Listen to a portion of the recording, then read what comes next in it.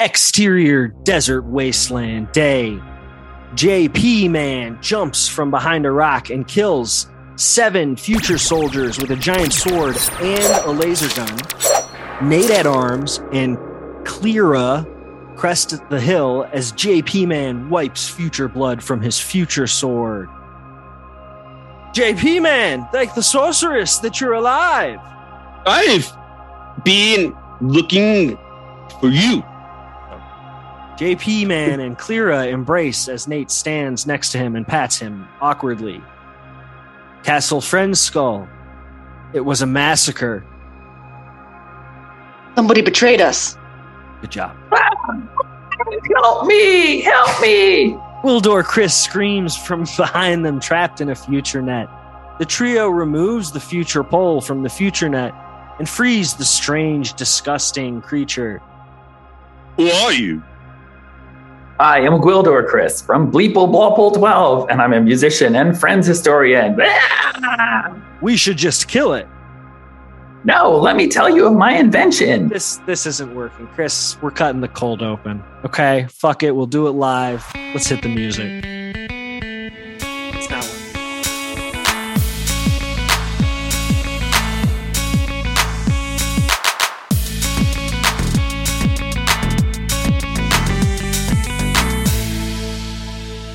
Hey, welcome to Friendsman, a good journey to Friendsman from Friendsman. Good journey. Mm-hmm. Good journey. Good journey from the Friendsman. My name is Nate. Welcome to Friends Movie Month. I'm here with my best friend, JP. JP, how you doing? Nate, I got to tell you, I'm doing pretty damn well. Honestly, having a good one. It was a big I watched one. a really good movie today. Yeah, really good movie. It was, I'm having a good day. Watched a great movie. You can't complain. Nate, it is that wonderful time of year when we finish the regular season of Friends. And don't get me wrong, I love watching Friends. Love watching all the Friends. time. You have to. But we get to do this little break for as long as we want, where we are gonna watch some movies. It'll be a month. It'll be one month. It'll be a month of these. So 4 episodes minimum. Might be some bonuses in there. Nate, we got to bring back the trivia game, by the way. We'll do the trivia game. I think we get some guests this season who might be able to give you a run for your money. George, right? George knows a lot about think Friends. George knows a lot. I'm going to go ahead and say not Claire, which Not I think we Claire. learned last We year. choked last year. Big old choke. Yeah. I would never the say audience was that not a fan. to her face either. Because I'm No, terrified of course. of her. I talk about her on the podcast all the time. I but wouldn't never say to it her when face. she's not allowed to talk during the podcast for sure. Yeah. No, it is that fun time of year, Nate. I'm really excited. We are talking about a Friends movie. Friends movie. It's Friends movie time. We got a big one today, JP. A great one, as you were saying. I'm going to keep calling it a big one. Okay. I'm going to keep calling it a great one. I love that for you, buddy. I love that for you. I really do. I really love how much you love this movie. I do. And I mean that seriously. Nate, as we get into this one, I think that what we're going to find is that if you saw this movie as a kid, you love it. And if you didn't see this movie as a kid, you do not love Right. it. Absolutely. And I think that I think it's in that same boat as the movie Willow, which is another one that I freaking love. And that people are like, oh, this is maybe George Lucas's worst film of all time. You don't fucking know what you're talking about. Willow is an amazing movie. And also, I've not an seen actor Willow, from but I this would watch movie was in Willow. it. Wow. Okay. Wow. All that being said, I'm also excited, Nate, because our guest tonight, Got some big guests. And it's the one who picked this Some great movie guests. because this wonderful guest loves this movie. So, why don't we just introduce our guest and he can tell everybody what movie he picked, and why. Chris White. It's our I'm sorry. producer. It's our producer, It's me. Chris It's White. Lily Lashka and the Bears music. Okay. Oh, it's the Bears music. It's the Okay. Bears. Mhm. Okay. I thought it was John Refrigerator Sousa marching band Perry. music, and I was about to yell at you, Chris. Don't you ever play John Sousa on this podcast. I told No. you this all Esai- started. Esaias? No. wouldn't Michael do that. Ditka. The Bears. Yeah. That Cutler guy that smoked cigarettes all the time. Oh, yeah. Everyone hated Cutler. I don't really know football. No, I like Cutler. My dad knows football. He is a bad person. Yeah, I know. I was rooted. Cutler. I was rooted for Cutler because Chris White loved him and would share really cute memes about Jay Cutler to me, and I was like, all right, I'm gonna root for this guy. I thought he was cute. Not like cute. I mean, like he just seemed like he'd be on the sidelines, like, oh, geez, I wish I'd done better on that play. Hey, JP, speaking of Cutler, we have another. You want to talk about forks, knives, spoons? Yeah, we could talk about various eating implements if we wanted to, but we've got another big, great guest for tonight. What? The fourth member of the Friendsman family. Honestly, yeah. It's probably Claire. our most repeated guest. Yeah. Claire in the house. Nate, what a segue. What a segue. Honestly, that was just beautifully done. You couldn't have planned it any better. I saw it and I took my shot. It was perfect. It was absolutely perfect. It was beautiful. Claire, how are you? And now Chris White apparently playing the Bears music again for Claire. Bears music again. Okay, here we go. Playing her song that I wrote for her, and then her song also was playing. I'll fix it in post. It's fine. One time, Chris White stayed at our place and left his Bears pajama pants, and I wore them around as a joke, and they were pretty comfy, so I wore them all night. So I have an association with the Bears now. Yeah, my dad has those pajama pants, but they're good pajama pants. Yeah, I believe it. Because I left them at his house. Nate, you got to understand something about Chris White. The boy likes comfy, and he's got his Bears shirt on. He wants us all to see it. He loves his comfy. He also loves his spooky stuff. I don't know what Keaties is. I've got my hamburger shirt on. That's all you need to know. Hamburgos. I'm a fan of hamburgers. The two things that Chris White really loves are Bears and spooky stuff. Okay. I mean, also his kids and his wife, but further down the line. And the reason I tell you this is when Chris White used to visit me when I lived in Washington, D.C., he would come and he would visit, and his aunt made him a quilt. And his aunt was like, oh, Chris White really likes like scary movies and spooky stuff. So she made him a fucking scary ass quilt. And you know what's on the spooky quilt? There's bats, and there's spiders, and probably some jack-o'-lanterns. It's spooky as hell. Did you guys, maybe Claire specifically, did you guys watch The Human Centipede yet? No. I'm not interested in. I'm not interested in the one scene. The one scene. I know that it happens, and I don't want to watch it happen. What are you talking? It haunts me already. What are you talking about? Is the doo-doo, the poop scene? I'm not going to discuss it. I'm not going to discuss it here. You don't see it. Oh, Nate, is that really that's what you think we're worried about? Is you really don't? I understand. I understand enough that it's impossible for me to see it, but to witness it happening, it's a no. That's just not good. No, you don't want to watch the second one. No, Nate, I recorded with George after you guys did that episode, and what he said about it was he had the same apprehension going in, and that the first one is actually, it bucks your expectation because you think it's going to be this gross exploitative film, and it's not. It's really not. But then the director came back and did the second movie, which he did as a result of everyone with their, this is what I thought the movie would be. Feels like he a response. The second one that way to kind of be like, fuck you guys. And that sold me on it, between you loving it and George being like, no, actually there's some merit to this shit. I mean, this is also a guy that he had never seen Blair Witch, and now he fucking loves that movie. You're welcome, world. You have a dog? When did this happen? That's funny, G. Thank you. I don't understand why Claire is not wearing a nightgown and gray socks.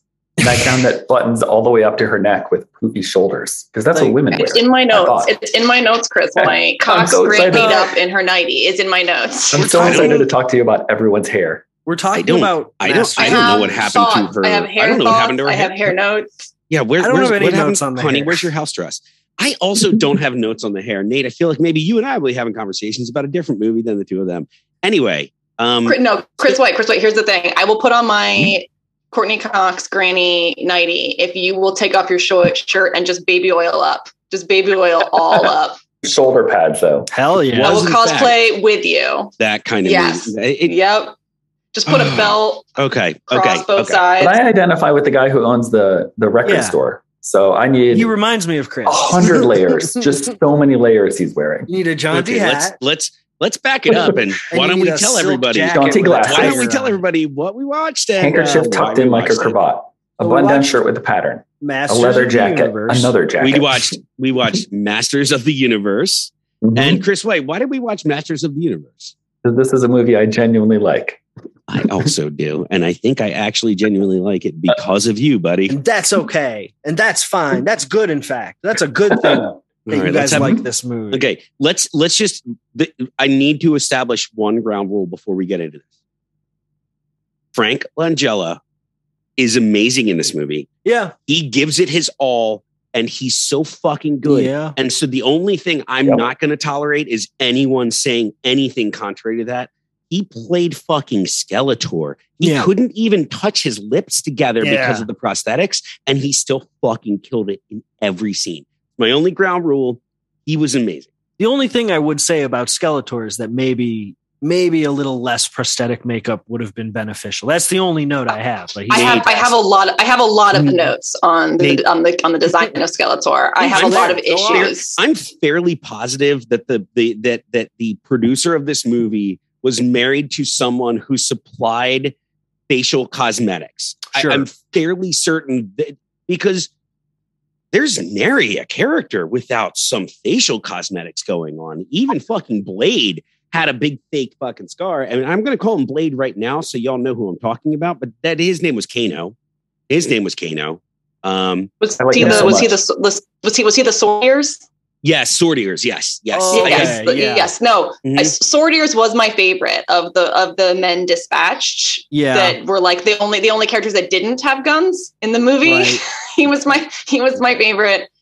But no, the design of Skeletor really messed me up. I really struggled with the fact that he had eyelids. It was very distracting for me that his skull had eyelids. Claire got very upset and was like, I know I need to save this for the recording, but he has eyelids in the skull. It seems like the eyelids could have been painted black to create kind of like when he blinks, so there's it's a blackness, but his eyelids were painted white, right? Such that you were very aware that he was a flesh man under a skeleton, which was confusing. All right, I feel like they thought they were going to get away with a lot of things due to the lighting. They did so many things. They were working so hard with the lighting in this movie. It makes me really happy every time I watch it. Chris White, the climax of this movie is. The star of that scene is a goddamn spotlight. The star of the climax of this movie is a background spotlight, and holy shit, we're all over the place. But if we are all over the place. If you watch the director's commentary like I did, and I'm sure Nate also did. I've also seen the director's Chris, commentary. oh no! Well, hold on. Chris White owns this shit on Blu-ray. I'm not joking. Ground us here for a minute, okay? Because we got to start at the beginning. So I wanted to say before we started, we're following the grand tradition of podcasts that I love. How Did This Get Made has done this movie. We'll talk about that in a second. Also, Completely Action Boys treatment. have done this movie. Ooh, I've not listened to that one. And not only do the Action Boys do this movie, but Gwildor comes back almost every episode after they do this movie. Some Ryan Stanger doing a Gwildor impression. They love doing Gwildor on the Action Boys. In fact, I'm going to have to probably stop myself from screaming some of the stuff that they scream on Action Boys. You don't need to do that. Oh, yeah.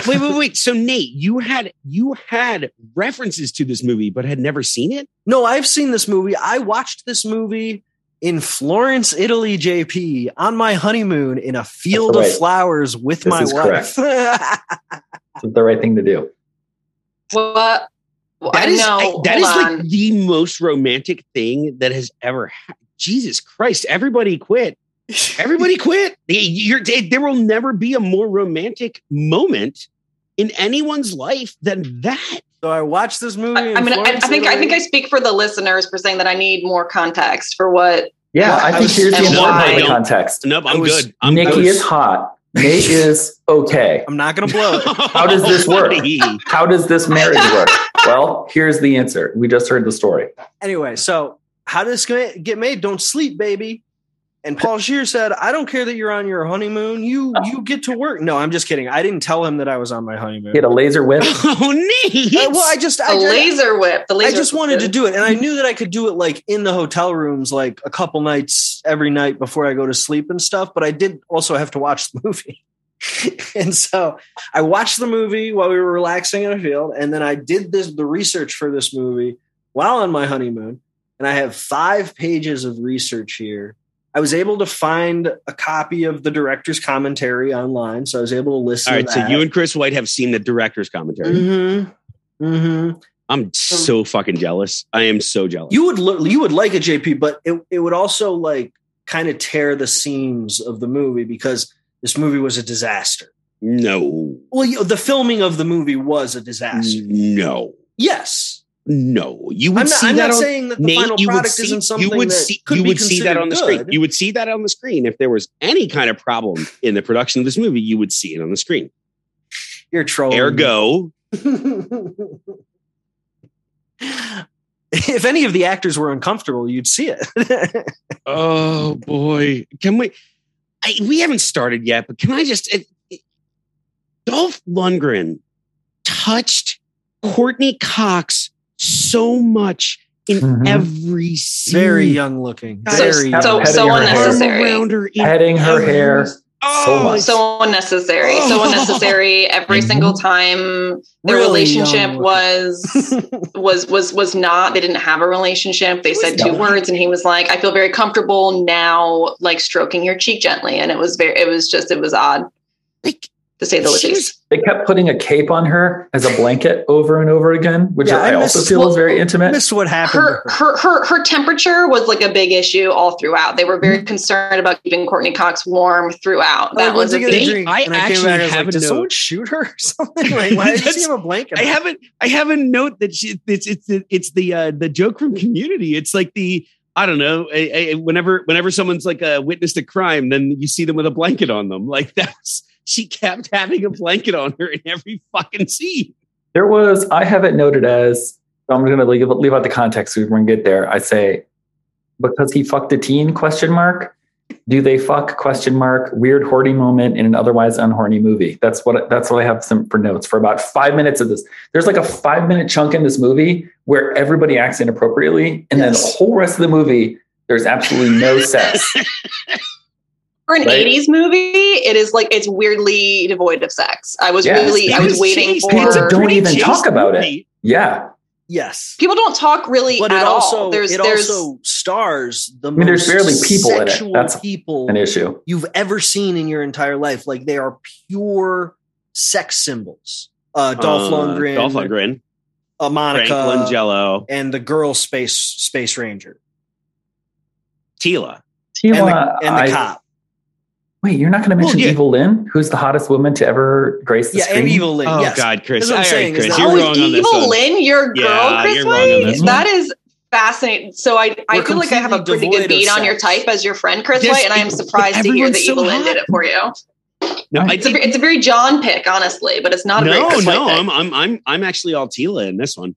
I'm also a fan of Tila. Yeah. I had you reversed. No, dude, she kills so many people with sniper shots. She is so fucking cool. That's so awkward holding her little pistol. But the way that her crown is styled as a headband, like a workout style, like she's doing jazzercise headband with her bangs coming over her little crown thing. Yeah, it looks fucking great. I noted it multiple times. Her outfit is out of control. It's out of control. And there are several times during this movie where the director told her, "Hey, Tila, stand like this and flex your ass like Nacho Libre and then turn to the camera like that." So many 5 times. So many times. Yeah. Well, I noticed that she had I've mostly seen in video games where the female character that you're playing in a video game will have a like tight leather pant situation with a belt that is doing nothing except wrapping the waist and then the top of the thighs, and then there's a strap up the middle of the butt. Yep. Mm-hmm. And she's also got kind of lift and separate, which you need in combat. So it's important that they do that. What and game I thought is that this? was authentic. What Borderlands website is is- certainly one yeah, where they what have website the is where it? they So have I- the so butt I- crack so belt. That is definitely. I wanna make sure I avoid it, yeah. It's not the only, but yeah, no. I know that game. All right. We gotta do this You're from about top to to know bottom, it. though, guys. We have so many things to say. I think we have to do it top to bottom. I think we should just kind of do Shampoodler style and like go through our notes, kind of switch off and talk about our notes one at a Okay, time. I'm gonna start. This is really important. The opening premise, the voiceover, is telling us that if they flim flam the flobbly flu, then they will be the masters of the universe. Maybe Now- having a stroke. Now, one, what is a master of a universe? And two, why are there inherently multiple of them? Well, we What's can't important is get into that what It's- comes in it's- right it's after clear- that it's is the clearly- Golden Globus name, Yeah, the and you know Golden now you know there's a heater coming And so at you. that You're gonna actually, see abs. You're gonna see bangs. You're gonna see bangs that are covering abs because they're so long and spidery. So that actually Chris, brings they're me not masters. to my next point. Okay, Okay, so you're Which not going to is- tell me what a master of a universe is. we don't know, JP, and I think that conversation would go for hours at a time, talking about what universes peoples are masters of, how to master universes. I'm just saying, Nate. I'm legitimately saying though, like that's the gambit of the movie. This is what's at stake. Right. Someone will be declared one of several, more than one masters of the universe. Right. What is that? I'm gonna jump into you and say that and you're the one that loves this movie, not It's a me. great movie. But you're It's a great fucking you're out of the gate overthinking it. That's Well, my feedback to you. You smell like a butt, so It's perhaps not for you to know, or at this moment. Let's keep it above board, JP. You gotta Okay. see We this. don't need to be after the front loading record. exposition, and this movie was like, we won't. And then they No don't backload. They don't backload it either, but like you think that they might, and Is it that's swords? the Is it fun is that the guns? entire time you're waiting for it to make sense. We're not And gonna so explain it. you're Yeah, they have it's- you, but they it's- have you because you're waiting. Because if they'd explained it at the beginning, then you wouldn't Yeah, be I- waiting the entire time, only to be left with cinematic blue balls, still confused about what even happened. Yep. Now, Nate, Which I think is the journey. Now, Nate, you raised an interesting point. Is it swords? Is it guns? I don't know. I will tell you this. The minute I said, why the fuck is he holding a pistol in one hand, maybe it was a rifle at the time, and a sword in the other, and then you know what his Because motherfucker it did? looks good. It looks good. And you know what he did? They then showed him deflect a laser beam shot off the sword, and then the next shot, which was approximately 15 full seconds later, because lasers are slow, Yep. was one of those guys dying. And when I say one of those guys dying, I want everyone to be clear that the bad guy stormtroopers in this movie, which don't exist with the toy line or in the cartoon, but the bad guy stormtroopers in this movie are the guys from the Death Star who power up the laser pew pew. Yeah, Mhm. they got the weird helmets on. Yeah. Hmm. Why are these bowls sitting on top of each other at like not lined up with the rims? I don't know. It's a Their cool voices ass are so cool too. Every time a random soldier gets to talk, they have like an accent from some insane like future Britain, and it's like processed in like such an insane vocodery way. And I'm like, I just want to hear these guys talk. What are they talking about? We're getting interference. They're jamming the signal. Locate the source of the jamming and destroy it. It's difficult, like nothing I've seen before. Destroy it?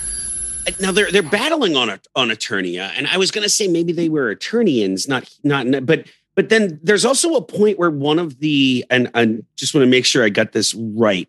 One of the Air Centurions, yeah. gets shot, Pretending like he pew-pewed- doesn't know. pew-pewed with a laser beam, and then explodes in an explosion of green fumes. And Fumes. so I don't know what's inside of those guys from the Death Star. It might have something to do with what the guns can do, because they can also explode acoustic guitars. Like explode, like make a violent explosion. Yeah. That's a good point, though. Oh, the guns are doing the work. Okay, okay, that makes sense. That real answer, Chris. This is why I want to talk to you about it. Mhm. Oh, Nate, I feel like you're getting really far into like the Aerocenurions, and I feel like, you know, I want to make sure that listeners that haven't watched the movie understand what we're talking about, because I don't think that your listeners should have to watch this movie. No, don't watch this. How dare you? How dare you? Should watch it. You should. It's a You great can't. movie. It's very hard to watch. It's only on Cinemax. No. Yeah, It's on you can, Cinemax. like, It's on you can, Cinemax. like, yeah, and it's hard to watch for two reasons, I would say. But the Aerocenurions are those guys in the fire up the pew pew Star Wars uniforms, but they are on the hoverboards from Back to the Future. Yeah. And so they're just sort of surfing and doing a pretty bad job of it, generally. And now, Nate, you were going to tell us the real story. So, I mean, what I was going to say, JP, is that I think this movie is important. Okay? Ooh, I really do. I don't Because think I would argue that, but I'm interested to see where this goes. we started talking about Golan and Globus, okay? Okay. And for those who, I mean, I think everybody is pretty familiar with Canon Films from the documentary that was made about all these movies. And the insane fucking movies that Canon Films has put out. They're amazing. They're amazing. Exactly. They're all amazing. They were amazing. The movies are amazing. Just like this Canon movie is Films amazing. Was amazing. No. Well, yeah, I mean, yes, but for what they did. For what they did. Yeah, and those guys, they're probably not great guys. But based on what I know, they're Greek. From my personal experience. That's why. Anyway, so these are movies made by really weird foreign businessmen. Yes. And that really comes through. And that's not to say that they're not bad or that they can't be successful or anything. It's just these guys tapped into something. They figured out something that worked. They had a formula. They figured out how to do it. And they were Canon Films was giving the major studios a run for its money before it went bankrupt.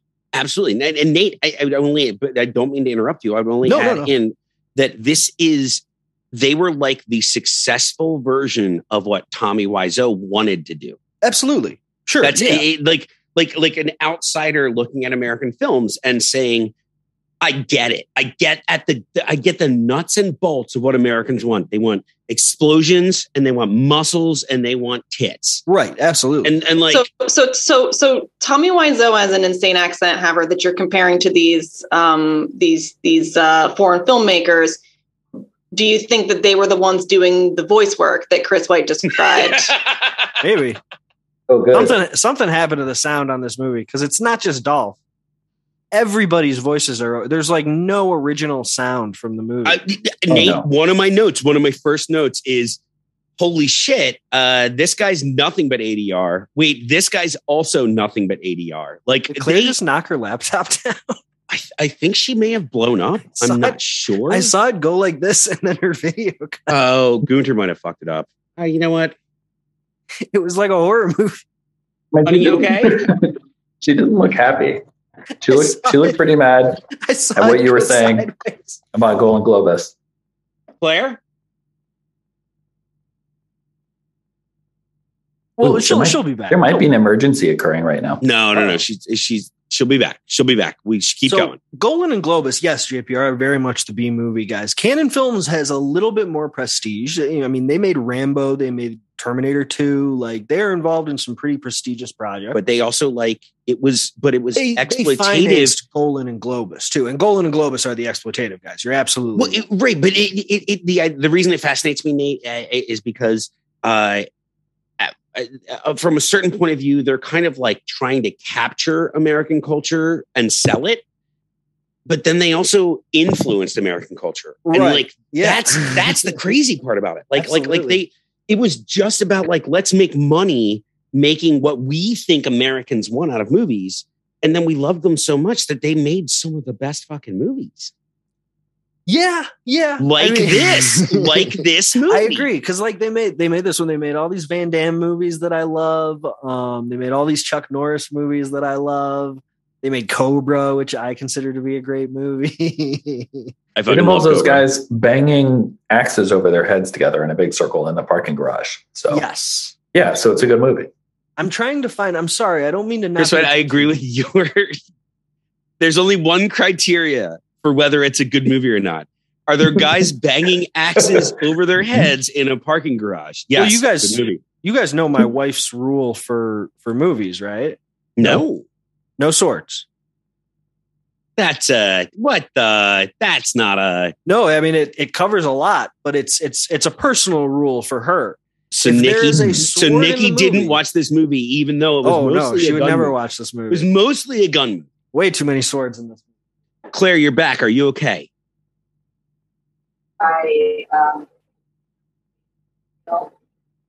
I closed the door. We can't hear you, Claire. Echo. Oh, I'm being too loud. There's an echo. Guys, I don't know if either of you know this. Oh, she's so I cute can be in her pretty loud. picture. That's a good picture. She took that herself Great picture. in the yard of our first rental house in Dallas. And Great it portrait. is an amazing picture. I'm For trying to listeners figure at out. home, we're doing this on Zoom. And so I'm stepping away, like to be continued picture came up. And what a babe, this Claire. She's been having no fun so far in this episode. I but know. that girl in the You can hear me picture, now? she was Yes, having fun. Yes. Yes. Okay. Yes. It's also for a job that I don't have anymore. It's like it says that I'm a thing it says that I am a thing at a place that I'm no longer that thing or working at that place. So I should probably fix that Claire, do you wanna- at some do you point. wanna- But you guys said such kind words. It really got me through this this trauma that just happened to me. No, the listeners are really worried about you. I've been getting messages. They're really upset. They don't know what's going on. Can you tell you tell our listeners what just happened? Are you okay? Yeah, no, I think I'm ready to speak about it. So essentially my dog was being a real asshole and I had to close the door because there was an echo because JP does project in our apartment. JP projects like a motherfucker. A lot of He people projects. are saying that. It's a gift. It's a gift, but it's also a curse when you're trying to record in the same home. And when the doors close, Gunter is like, well, now I don't want to be in here anymore. I don't like my options being limited by physical space. So he was trying to get out for like the third time. I get up and I try to let him out. And he's like, no, I just want to stand at the door and yell, which I was worried about being picked up on the recording. Yeah. And I was so frustrated that I like stood up really angrily. And what had happened is my laptop cord had gotten tied up in the wheels of my rolly chair that I'm sitting in. And my microphone, my laptop, and everything on my desk just came crashing to the We floor. saw it go like this. We saw it go Yeah. like this and cut Nate's out. Key and I pointed out that you were essentially in a pandemic era horror movie, right? Where it was like, Yeah. somebody gets stabbed to death on Zoom or whatever. It was crazy. We were so scared. Yeah. It was like a scene from Host. Thank you for remembering what that is. There we go. I was I thinking gotcha. Them. That's a cool French movie. Them is great.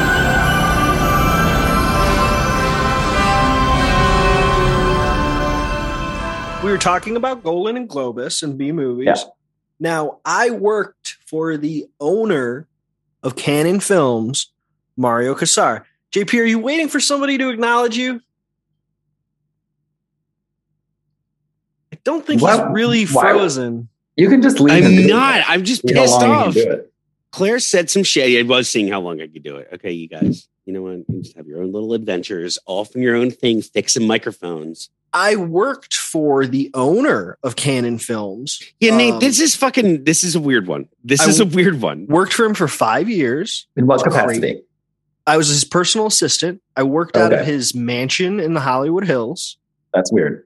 I worked in the projector room to his screening theater. It was my office That makes sense. because he doesn't use the projector, the screening room anymore because it has film projectors in it. Right. That's Okay, weird. Nate, real quick. No, legitimately.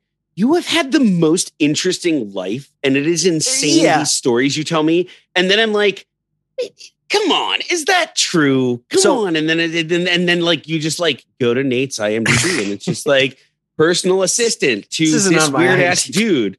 and worked in his projection booth. And it's on like, your wiki. how is that? But how is this real? Your life is insane. This guy is like Hollywood royalty. Okay. He got his start making the first Rambo movie. And then, I mean, you can look up his IMDb. It's full of like all the movies you love from growing up. And so it was a pretty crazy job. I got to drive his expensive car around. What car? What kind of car? It was a Bentley. Oh, Crashed it 5 Seriously? times while I worked there. That's why Is I that had to true? drive. Yes, that's why I had to drive it, because I was taking it back and forth from the auto shop where they were fixing it. Did Wow. he make you wear a top hat when you drove it? No.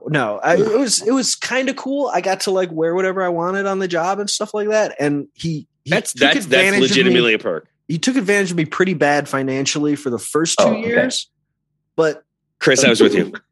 last 3 years, I had figured out that he can't check his email without me. So I got a big raise because I asked for it, and he couldn't fire me because he can't find anybody else to do the job. Because you threatened, you were like, hey, pretty much. Yeah. hey, do you want to be able to send out this chain letter? Yes. Because if you don't give me a raise, then you're not going to be able to send this to 20 friends. And then a ghost is going to kill you instead of you winning. Literally the water. could not train a replacement for me because he didn't know how to do it.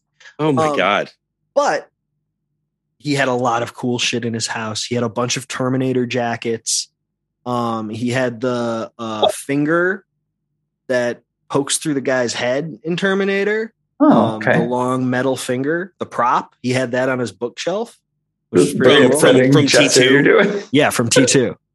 You don't like me it's doing this? okay. Chris? Oh. Shit. That's some good finger work. It was pretty cool. Now what was the, I want to know, and I think that the listeners also want to know more about the interior of the house. Is it a shag carpet situation? So we're talking about the height of luxury in the early 90s. Okay. So like the best of everything, but nothing had been updated since the 90s. So like a Okay. couch made of nothing but Jinko jeans. Yes. just denim everywhere. I mean, Tucked in t-shirts. People are just tucking in t-shirts all over that. Some sort of okay sparkly decorated. short sleeve button. With like a braided brown belt. But it Oof. really was like, trying to think who lived next door. Oh, Beyonce and Jay-Z lived next door. Beyonce and Jay-Z who?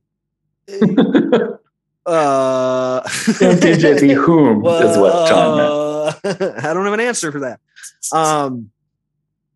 They But live what next else, door. did you ever check out their crib? Did they have any Terminator fingers? They were supposed to come over to the house one time to see if they wanted to buy it, but they never came over. Just their lawyer came over. One door down from the Playboy Mansion. Are you serious? Yes, I would get people ringing the doorbell all the time at the front gate asking if it was the Playboy Mansion. And So you're it just nestled wasn't. between Jay-Z, Beyonce, and the Playboy Mansion. Yes. Very, very pricey neighborhood. Beautiful. Yeah. And this Dave, it seems like in this scenario, you should have had sex with a lot of cool people. Did you have sex with a lot of cool people? I didn't have sex with anyone cool. Come on, Nate. This is we know this is pre-Nikki. You're out there Oh. selling your I wild was oats. with Nikki when I was doing this job. I Oh, was 100% gotcha. with Nikki. Gotcha. Okay. Nothing. Was she untoward impressed by that? Was she impressed that you'd seen the Terminator finger? No, she didn't care. happened. That sounds right for Nikki. Really? Great question, Claire. Wow. I told her about the jacket and she was like, what? Nate, I am impressed that you saw I the Terminator finger. think it That's was- cool as shit. I think it was Marlon Brando's house originally. It was somebody like Huge's house before. he How bought it. were there weird butter storage compartments around the house? No. No, Chris Wade John. likes that Stop joke. it. Yes, Nope. yes, Nope. yes. No. It's a classic. Yeah, there was. He will not have it. He will not have it. Not We're on talking- the podcast where he's been invited to guest. I realized just how to don't- explain the decorating. We're talking black toilets. Oh, like in Bob Burger? Yes. Just real quick, if anyone wants to get that Marlon Brando joke, you need to watch a movie called Last Tango in Paris. Oh. Great film. It'll make you believe in butter over margarine. The original or the remake with bald John Travolta? I hate this so much. They I don't like that I'm remade- supposed to be in Wait, charge of they policing you remade- for this too. I want They to go to Claire to remade do that? this. Oh, This is how it goes God. all the time, where it's like it's not fair to I don't know. I may be making that ask up. black people to explain racism or whatever. I'm supposed to stop you, John. Don't make jokes Nate. about butter rape. Okay, it's not That's not what I Jesus Christ. Okay. Stop doing Look, that. I have enough Well, going on, you're Chris gonna phrase it that White, way. honestly. I know Nate, it's not. Nate, I'm complaining Nate, we need to because put it's together actually my posters. job, and I know that it's my job to. We need to make posters Reprimand of you. the bald John Travolta remake of Last Tango in I don't know if Paris. it's something. It's a movie with Paris in the title. No, it doesn't matter. It doesn't matter. We're going to pretend Okay. that that's a real movie and that it's a movie that we love. We both separately 100%. love the bald John Travolta remake of Last Tango in Paris. The last thing I wanted to say about Golan and Globus here is that Sorry, buddy. this is a huge movie. This is. I mean, we'll talk about it more, but the scale of this is enormous because they had proven this is one of the last movies they made. They made great ones I after did this, know that. Yeah. but this is towards the end. And so they had proven that like we can make a profit on a movie. So give us a lot of money and we'll do like a real IP.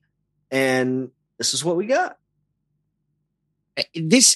Like jokes aside, and I really do enjoy this movie, but it is a function of them being at the end of that studio's existence. And like they made promises and there were budgetary demands in this movie that they weren't able to meet because the company was going under. They didn't get the money they were supposed to get.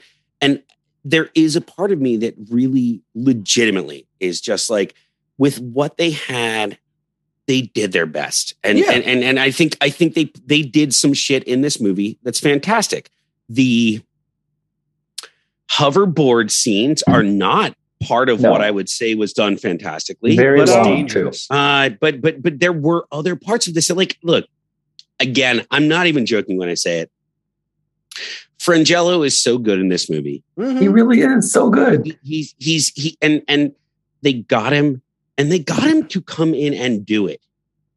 And he wanted to. Yes. Well, and I want to hear more about that. And so, Nate, and I apologize. I've talked over you a bunch tonight. Oh, no, it's okay. We're punching in jokes, but like you actually have knowledge of this movie. Well, you did the research. Yeah. No. I'm saying not firsthand, but you've done the research on this movie. Yes. I've gone to the IMDb page. I've watched the director commentary. And Frank Langella wanted to do this movie because his son loved He-Man. He loved He-Man. And Oh, that's wonderful. Now, Yeah. did he win the Oscar or was he just nominated? He was just nominated and he couldn't make it to the ceremony. Has Langella ever won an Oscar? I have no idea. I don't think so. He's so good. He's one of those, like, I love Oh, yeah. when I see him in something. I love to see him though. I see what you're saying. All right. So how do you want to do this? I think we should keep going with our notes and just Okay. So the first note ideas that we was, had. what is a master of the universe? Nobody gave you an answer. We don't know. Don't Okay. care. I don't think that's important for the movie too, JP. Oh. They definitely don't tell us. Most of my early notes are about how upset I am at the rubbery skull mask Yes. that they have on my boy Skeletor in, who, like, I've seen enough of the cartoon, and he's like, he's a bone skull. man. He's made of bones. He's a skull, and the rubbery effect that it had, it reminded me of when I used to teach preschool, and like we would like you put chicken bone in vinegar and it turns into like a rubber bone. Ooh. Like it like rubberizes and you can like bend it, and it's like what is this is witchcraft? I've never. What? You put a chicken It's bone in science. vinegar? That is not. a thing. It is. I It is- have it's literally- fun. It's a fun science lesson. I couldn't tell you what the science lesson is. It's the witchcraft from it's, True I don't- Detective. That is not a thing. You can't turn a bone into no. rubber. You can, and these guys did to make the Skeletor mask, But the rest because of that this- is some The rest because of his he has a Claire? bone. Yeah, Nate, exactly. No. The Okay. costumes And this in this is movie look great. okay. This is where we're going to start to disagree. First of all, I don't think you know what a mask is because he didn't have a mask on. He had some facial prosthetics and makeup over it, and that's not a mask. Okay. I do And it think looked- it's a full mask. It's not a full mask. It's not. It's in the cheeks and around the eyes, up on the forehead. It's a little bit down here on the jaw. It's over, but it's not over the mouth. And there's still more of his face under there than you So would. you're, believe, so you're because saying the that whole face is Batman under wears it. not a mask. That what Batman wears is not a mask because it doesn't No, cover the Batman mouth. wears a Gotcha. cowl. Batman wears a no. cowl. Are you serious? Look, it's I'm just- to a very nerdy Batman place, Claire. You wears don't a want to get cowl. into this area.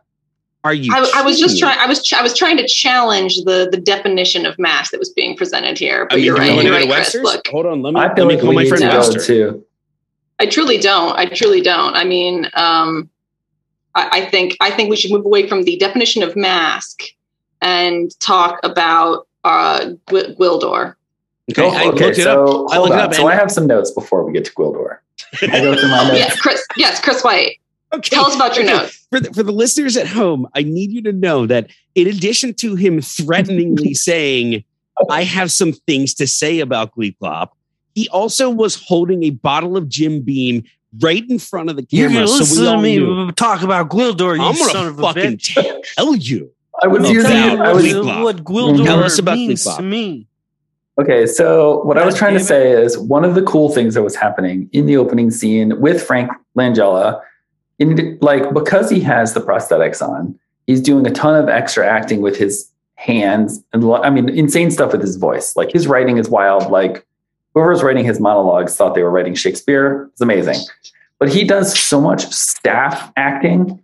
He does a lot of waving. He waves his staff around, the staff that has the cow skull on it that we all know from the toy. And a thing that he loves that I love that he did every time is he would go he would close his hand on it one finger at a time whenever he wanted to make an emphasis on what he was saying. And I was like, this is fucking cool. Every time he did it, I was like, I don't carry a staff or a cane. I can't do that. I could not pull it off if I did. Maybe someday when I'm old, I don't know how this is going to work out, but I'm going to keep it in the... Chris, you're in Texas. You can get one of those curl horned cow skulls, which is how cow skulls look. Look, it is possibly the only thing in this movie that has anything to do with the toy line or the cartoon. There are very few links. And when I saw that staff, I said, you know what? Dedication. This is for the fans. This is the way to tell the fans we're making this movie for you. So it's based, and we definitely read the source material. So it's based on a toy. Yes, a very bad created cartoon in the late 70s. Really, very bad cartoon. And it said that he was also possibly going to be a soldier or a spaceman, but that they went with the barbarian. Really, barbarian? Because in this movie he is some sort of soldier general, also a spaceman. I don't see a lot of barbarians wielding guns. I don't think gun is the weapon of choice for. I've played some Dungeons and Dragons. Barbarians do not wield guns generally. No, he does have a loincloth though. They did well. He's dressed like a barbarian, but they gave my man a gun, and in the cartoon, he has a loincloth sword. there. He has a loincloth. He has a loin. Absolutely. I'm not trying to cover that up. Okay. He has a loincloth. He's dressed like a barbarian, but they gave my man a gun. And in the cartoon, the sword was important. That's the sword of power. That's the source of all his power is that he has the sword and he uses it twice in the whole movie. And terribly, by the way, the stage combat is so bad. It's so terrible. Okay. Both sword fighting scenes are it's a close-up of Dolph and he's waving a sword in front of his face, and then it scales it back and you just see him deflecting a blow lazily, and he looks tired. Okay, so I have to address this right away because I think that's a very weak argument. There's a lot of so the comparison I would make is when Obi-Wan is fighting Darth Vader on the Death Star. And Claire, I don't know if you've ever seen Star Wars. It's a very good movie, but this is a really important scene. And then when people see the prequels and they're like, well, no, Yoda's literally doing a septuple flip in the air while fighting the Emperor or some shit. And it's what happened? Why are they all slow and old? And the thing is that if you read the extended universe, you would know that after a certain point, it's not about acrobatics because they know, because they're reading what each other are going to do. And so Can't believe past a he's still certain talking point, about this. He's still so talking. past a certain point. No, this is just JP is baiting me because he knows. No, JP is baiting me because he knows I've So read the past a expanded certain universe. Okay, so whatever reason this that is we for you want- guys' relationship, me and Nate don't need to be here for this. Okay. Yeah. This can be No. something the you guys do. point is, it's not slow in your private fighting. time. It's actually like they know each other. They've fought each other for years. I They know each other. understand That's what you're why saying it's- about Star Wars, JP, but I would also agree that this movie has some poorly shot fights. I think you just don't understand what the meaning is behind the choreography. This is what this movie is. And maybe the fight choreography was good. We honestly don't know. What this movie is throwing a lot of money at everything and then rushing through it, in my opinion. And not getting what you exactly want out of what you're putting into it. And it's very confused about what kind of a movie it wants to be, because like honestly, those opening scenes are cool as shit. This is a world just destroyed by war, and there are fucking stormtrooper ass guys dressed in black, which by the way, I'm starting to think might be a color that bad guys wear, and they're all wearing it. Yeah, no. It presents a scary world that like you want to be invested in this. Fuck yeah, dude. This is Eternia, and the good guys have lost the war, it seems. And it's like, this is, oh God, what's going to happen? Skeletor is going to become a master of the universe, and that's going to suck. So we should talk about Gwildor, right? Yes, Okay. we should talk about Gwildor. Let's talk about Gleep Glop. Gleep Glop is a locksmith and inventor. Gwen is a gross little guy. Mm-hmm. He's a very gross little guy. He looks Claire, so gross. Claire was Very very gross upset cheeks. every time he was on the screen. I had a very visceral reaction to him. Yeah. I hated him. My notes on him. What's like my third note down when he appeared on screen is the leprechaun is awful to look at. Looks like the anti-Semitic Harry Potter bank goblins. Yes. He does that. That's all that's true. That's legit. And it didn't get better the more when he started talking more. I think he actually had more lines than anyone else in this entire movie. And every time he talked, I hated it a lot. Talks so much. All of his lines are ADR as well. Yeah. Yes, Also- his mouth did not move when he talked. It was like it was bizarre. He was bizarre. What a weird thing that he was so central to this movie about He-Man, and he wasn't even from the cartoon. Chris, Why is he not Orko? I'm a Chris, keymaker. and, He's you know, the main character. wanna- He's our protagonist, I think. I don't know. He's up there with who the protagonists are. Chris, I'm gonna give you the floor in a second. I just have to say, one of the things that really upset me about Gleep Glop the whole movie is that there are scenes in which he only has one eye, and I don't know why. Why? I don't Yeah, know sometimes why. he's like this.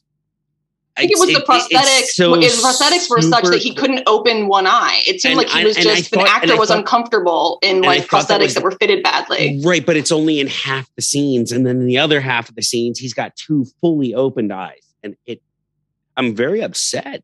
I don't know. He has too much shit on him.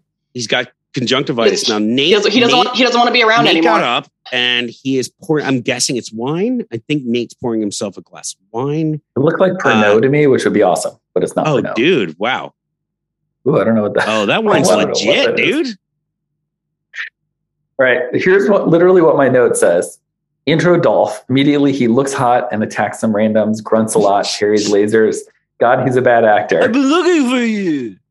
These are Chris. These are Okay. all absolutely the correct notes. He's so bad at acting. JP, by the way, They you barely got let it him down. do it, which is like, I think the gift of this movie is they don't give him a lot of opportunities to act. Mostly he's just standing there. I made a note about him having a Hype Williams level of baby oil on his body that was consistent throughout the entire film, He's an which I Adonis. thought that was a great choice, He actually. looks great. No, He's He no just- actually denying it. he has one moment where he acts that we'll talk about in a little bit. I want to see what your regarding- reaction is. And there's actually a personal connection to it. We'll get to. Ooh. But I wanted to say, okay, so you guys, a lot of dunking on Gwildor's makeup. I have for my notes right after all that about Dolph. He comes out of the net and I say, Billy Barty out acting these fools while wearing a mask that doesn't move. That was my impression He really of it. does sell it. Like, He it's does. crazy that He there's does a guy lot on with his there. little hands and Yeah. his voice. It's amazing what he's doing. It's a very He does. Ross. He does. Ross-like performance. We hate him, but we have to respect him. You know, that's exactly it, Nate. And of course, I didn't weigh in on the actor whose name escapes me. I'm sorry, but who played Skeletor, who obviously is giving it his all in what Frank is he's reading someone's fever dream, and that's his lines, and he's really selling it and is committed. And I love that it's because his kid loves He-Man, and I think that's cute. But yes, I think that He-Man, that guy and the guy that plays Gwildor, like those are the performances that I watched tonight. One more. The principal from Back to the Future. Yeah, I think we're going to talk about the good one. I think we're going to talk about Gwildor. I love it so much. Okay, so yes. Let's just talk about Gwildor's house. We see his house. Don't call it a house. It's a house. Hobbit. What is it? It's a Hobbit. It's like a Hobbit invention hole. No, it's a Hobbit hole. Well, it's an inventor. You know what, Nate? That's good. Well, he's a locksmith and an inventor. So it's some sort of locksmith inventor hole. He's like the OG Babu Frick, right? Like he's just like in his little thing tinkering. Oh, wow. Compare Gwildor to Babu Frick. That is a good reference. The one thing that I remember from How This Get Made talking about Gwildor is that they said that they were worried for him the whole time. And I really felt that. Like, even when he's in the first shot you see of him when he's in the net, he's like bent over in like a very like unnatural wee man type of way. And I really felt bad for him because this type of production is not going to take that into consideration. He's a little person, by the way. That's why the reference is coming in. I'm glad that we're addressing this because it on the one hand, them being concerned about him getting like injured or hurt and everything, like that's good on them. When you said they were concerned about him, I thought you meant the characters in the movie. and the thing that I wanted to jump in with was, I think the thing that I don't like about this movie, and I really like this movie, but the thing that I don't like about this movie is it is the archetype joke where like I think C-Lab did this all the time, and they do it on Venture Brothers, where like you do the laugh line at the end of the episode where the dumb character says something dumb. They did it on Thundercats all the time with Snarf, and then everybody laughs, and that's how they cut out of the show. And they did that like 15 times in this fucking movie. And every time it was like Gleek Glop showed up and he's dressed like a 1980s pimp. I have money on my butt. And then they literally cut to everybody's just like, ha, ha, ha, ha, ha, ha, ha. Oh, Gleek Glop. Like, and that's oh my God, it drove me nuts. Yeah. It's a really good movie though. So when he opens the door to his house, this is what I want to say about the house. When he opens the door, he has a line that's like a throwaway line, but I've seen this movie 100 times, so I'm able to notice things like this. He says, "Let me unlock the door. I remember when we didn't have to lock our doors." Yeah, he's like, yes, kind of some like boomer shit. Yes. Yeah, he has some like next door and it's also shit like wait, but if you remember when you didn't have to lock the doors, then when did you become like? Are you a late in life locksmith? Because your job alive is literally forever. locking doors. Oh, Gwildor's like installing a fucking Ring camera. Poor thing, honestly. Before Gwildor saw some black children selling candy bars in the neighborhood. Yeah, that's exactly who Gleek Glop is. And, you know, they try to paint him like this nice guy. No, I really love him. I mean, this movie has a lot of that energy. Claire didn't like it. There are just empty streets.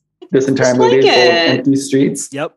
And yet the cop character, who is the best character in the movie. The cop is the best character in the movie. A confusing arc. Hardcore.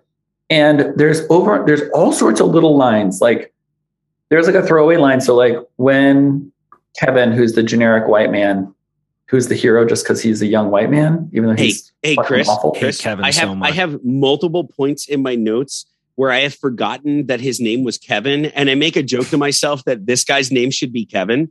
And I actually made that joke to myself twice because he seems like a Kevin.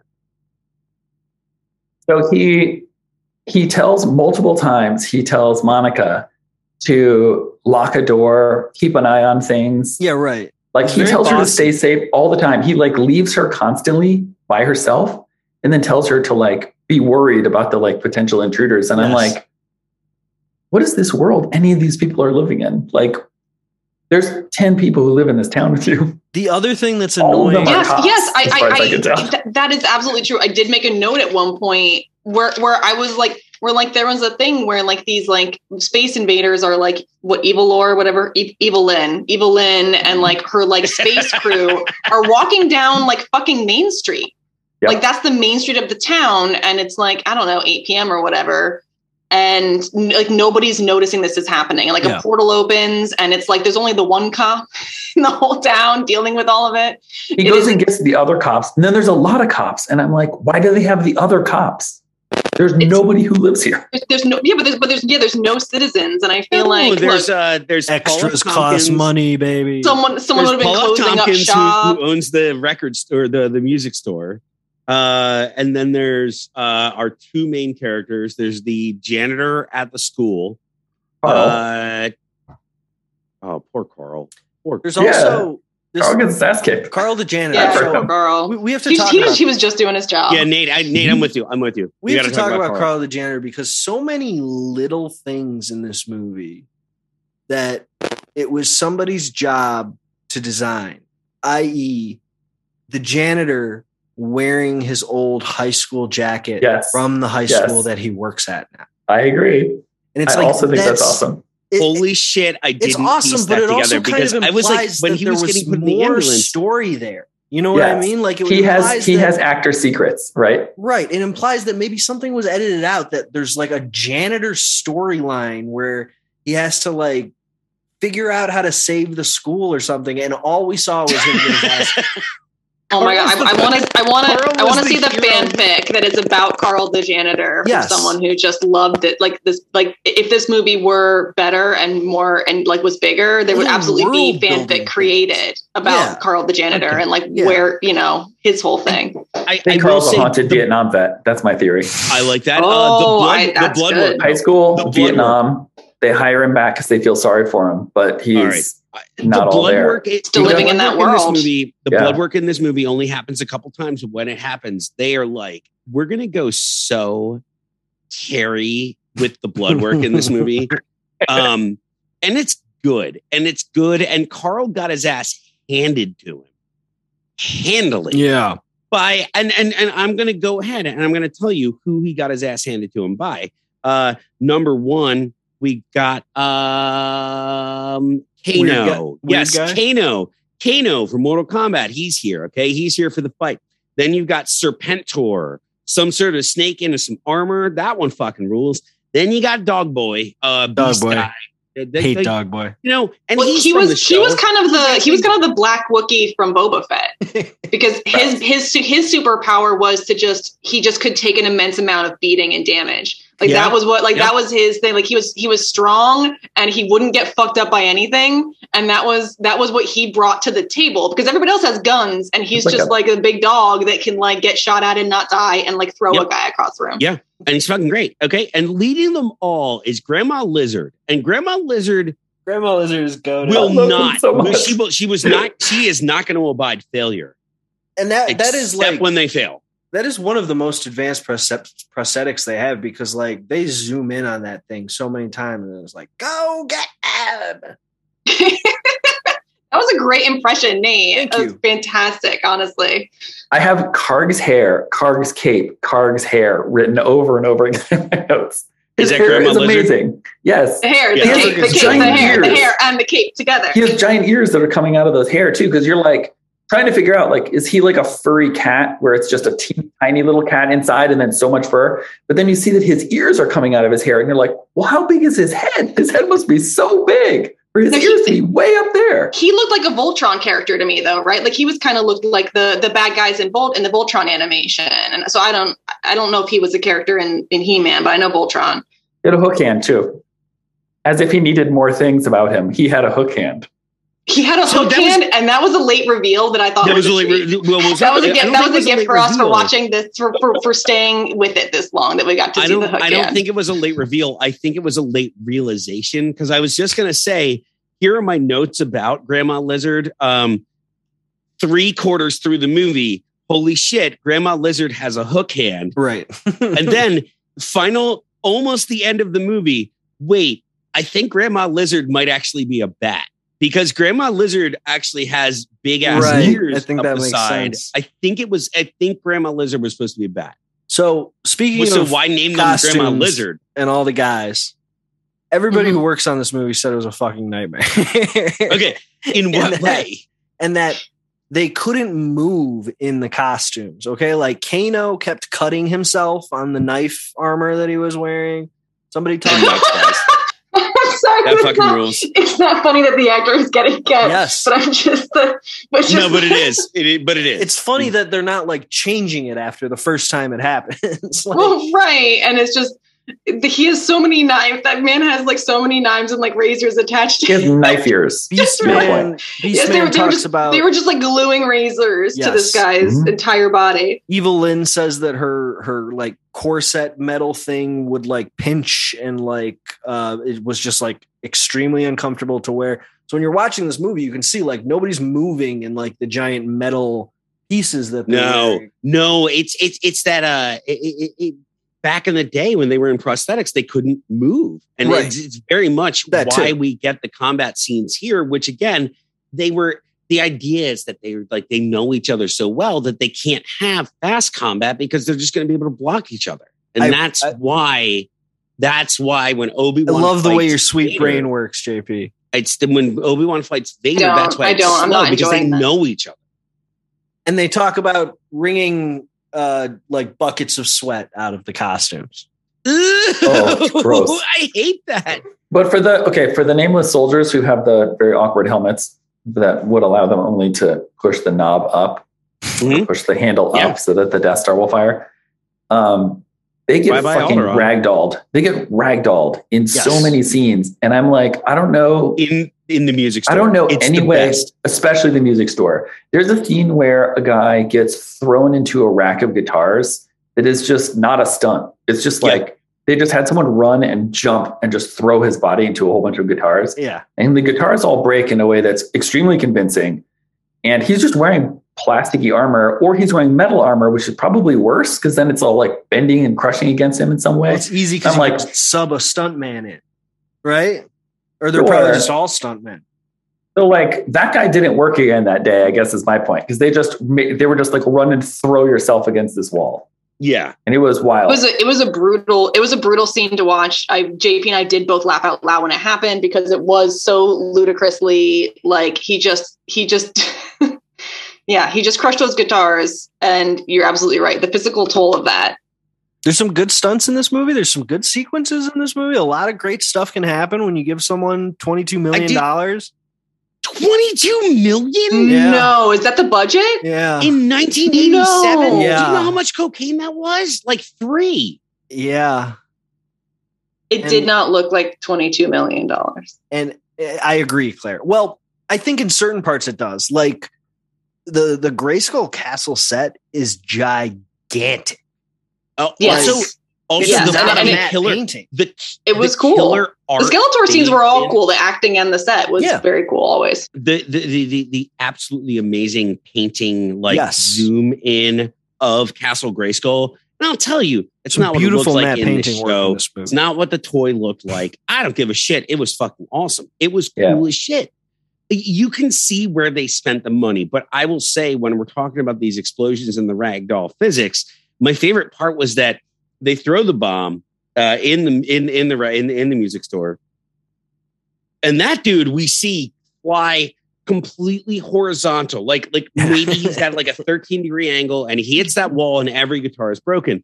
But right before that, the bomb went off, and a guy went literally vertically into the air, and it was my favorite stunt. It was like he hit the ceiling and fell down. We didn't talk about this, but the way that scene opened, by the way, is that they're like, oh, they're here. And they it cuts to the front of to the store, which is just glass display cases. And the way that they decide to break into the room is to just run through the glass walls, like just up 6 soldiers across. A lot of just poor jump decisions in through this glass walls. No, it was a good idea.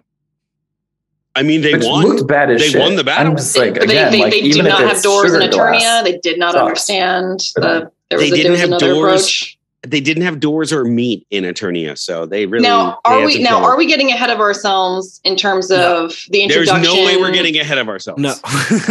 We have not talked about the movie. We are really so all over the place.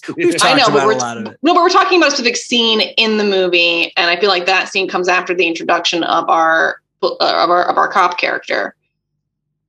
Oh, the cop character. I need to go back and talk about Robbie's ribs and the Robbie's rib scene. But go ahead and talk about Lubeck. I also need to talk about why the Robbie's rib scenes. Yes, no, that was insane. Earth comes in buckets. No, all the food in this Earth comes in buckets too. And also the gratuitous use of grappling hooks. But and the grappling hooks. I hated that fucking grappling hook. Most useful. The correct love and then he of just grappling hooks. Yes, thank you. I would say the main two weapons in this movie about a cartoon character who has a magic sword are guns and grappling hooks. The one time you see him put the grappling Aren't you a gamer chick though? Shouldn't you care about Far Cry or whatever? The one time you see him put the... I'm not mad at space guns. I've never been mad at space guns, Chris White, and I cannot allow you to pretend that that's what I was taking issue with. The issue is he has a magic sword. That's his shit. He's got a magic sword that gives him his powers, and the sword's magical, and he just leaves it like slung on his back and like shoots guys. And then there's a lot of grappling hook work. But anyway, he throws it in a super awesome manner at one point. He does throw it like I do in badminton with a racket. Away, he shoves it into his underwear. Yeah, like, it's really Cool. hard. It's cool as shit. And it's like the metal is like right there, and it's also grappling not. hook. It's not where you would put it because you would like reload it into the. He needs gun, like a belt. Yeah, so you could fire something. It again. Right. Like, he can borrow the ass crack belt from our girl. He needs an Gwildor uses that as a hilt of some sort. And the Robbie's rib scene to very good effect. I do think Gwildor is the primary user of the grappling hook. I don't know how much Dolph uses the grappling hook. I'm just saying that the grappling hook was used more than the magic sword was. Yeah. It makes a cool cartoon sound effect too. I do appreciate it. It's great. So Chris White, you want to talk about Robbie's ribs? All right. So let's talk about, so they arrive at Robbie's ribs. My notes say, why is there a cow? Why is there a cow? And then I say, oh my God, I didn't even connect the cow had to do with Robbie's ribs. He was just at the, so like, there's a lot of this happening in this movie where like they shoot it in tight and then they like shoot to somebody else who would be geographically pretty close to them. And that person is in a different environment in a way that you wouldn't really like understand the two of them together. And I was thinking like, if there was an overhead shot, what would be happening is there's a parking lot to a fast food restaurant. And then 50 yards from that, there is a cow that is just loose. There's in the woods too. A cow loose in the woods. Why is a cow in the woods? My theory is that the cow is part of the restaurant and that they are harvesting the ribs from the cow. Like a farm, you're looking at like a farm to table. You're looking at a farm to table concept that is like really trying to cut out, any kind of transpo costs. Okay, now and carbon footprint where you're just slaughtering the cows right on site. Now, generally, I hated the Gwildor talk to the cow. That was the worst part for me. Gwildor was like mooing at the cow, and I hated it. I hated everything about it. I had Billy Barty and the cow. Great chemistry. That's what I had. Oh yeah. No, I hated it. I actually loved it. I actually thought it was really funny. Funniest part of the movie. I thought it was really funny. Gwildor and the cow. No, it was bad. Okay. And I should feel bad, and I should be embarrassed that it did it. Gwildor's like, I'll have what he's having, and the cow goes. Like, how did they get him to do that? Sorry, that was really good, Nate. That was good. Generally, when people are serving ribs, they're pork ribs, guys. So if anything, that cow is. It's not from a living cow. It's not that it's from a cow that you kept alive via drugs, I assume.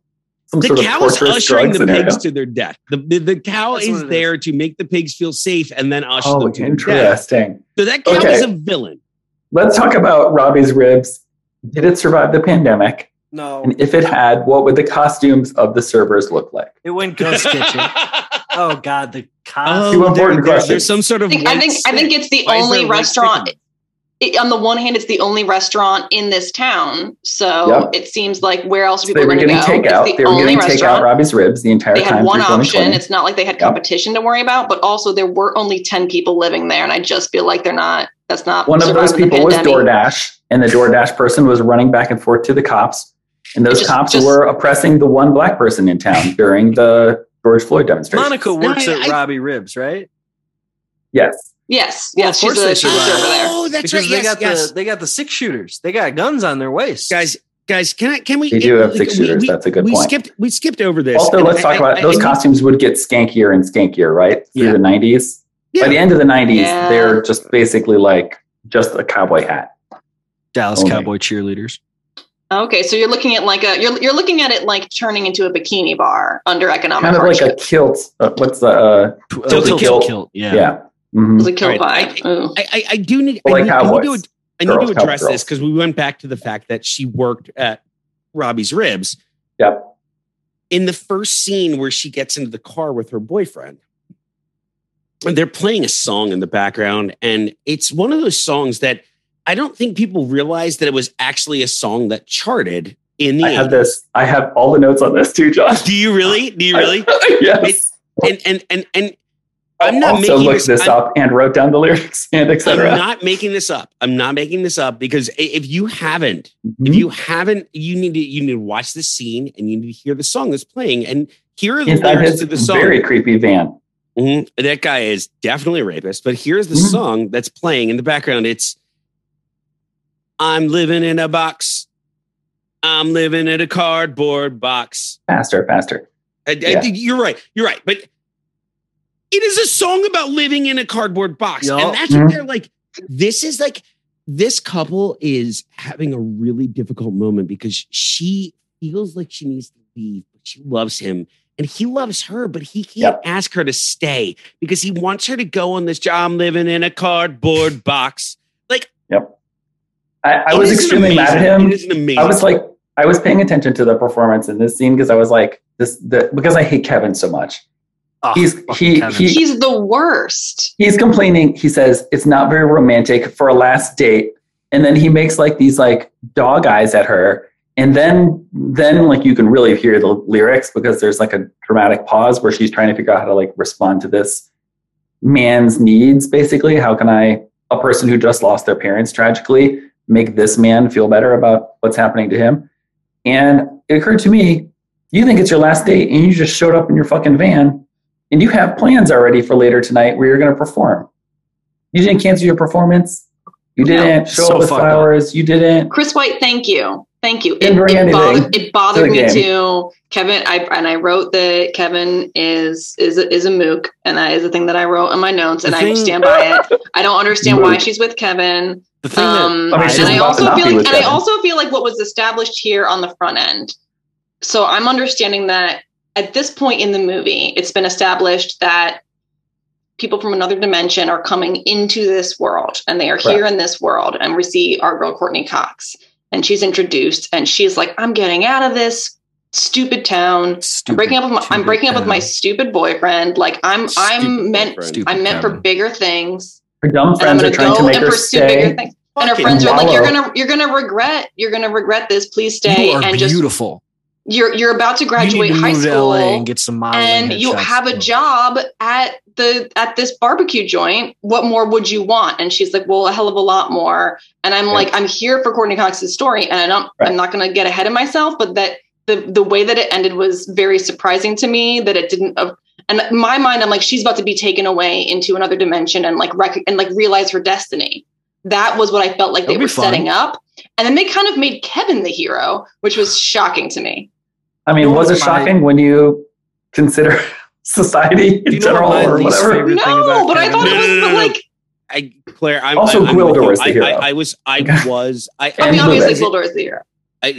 It's been so long since I'd seen this that I had convinced myself that Courtney Cox was somehow the hero, but that is not the case. As soon as her leg turns into lasagna, then she did. It's my notes say bubbling ragu. I actually referred to it as pasta leg. Kevin serves the same function in this movie as like the nerdy guy in the cuckold pornography. Where you're not really supposed to like him, and like but he is cucked by He-Man. He's 100% cucked. 100% cucked by He-Man. Kevin was right because you're there not to really like him, and then you get like a better dopamine rush when she like is with He-Man instead of him. And like they should have. That's what I thought the story was going to be. Absolutely. Is that she leaves her mook boyfriend. She falls in love with He-Man. He-Man takes her to be like the queen of Castle Grayskull. I don't know what the fuck ever. You got it. And like, no, that was left to the cop whose name I learned in the final scene of the movie. Yeah. Well, hold on. We don't need to get the cop had the best arc. The cop had the best arc. Clearly, the cop had the arc I thought Courtney Cox was going to have, frankly, which was baffling to me. Yeah. The cop Okay, and Kevin so essentially are both the annoying guy. Yeah, we need. Okay, that's fair. Because like there's a character in a movie where like you're like they don't know what's going on and they're being funny about not what's going on, but if you take it too far, it can get annoying. And there's like 5 of those characters in this movie.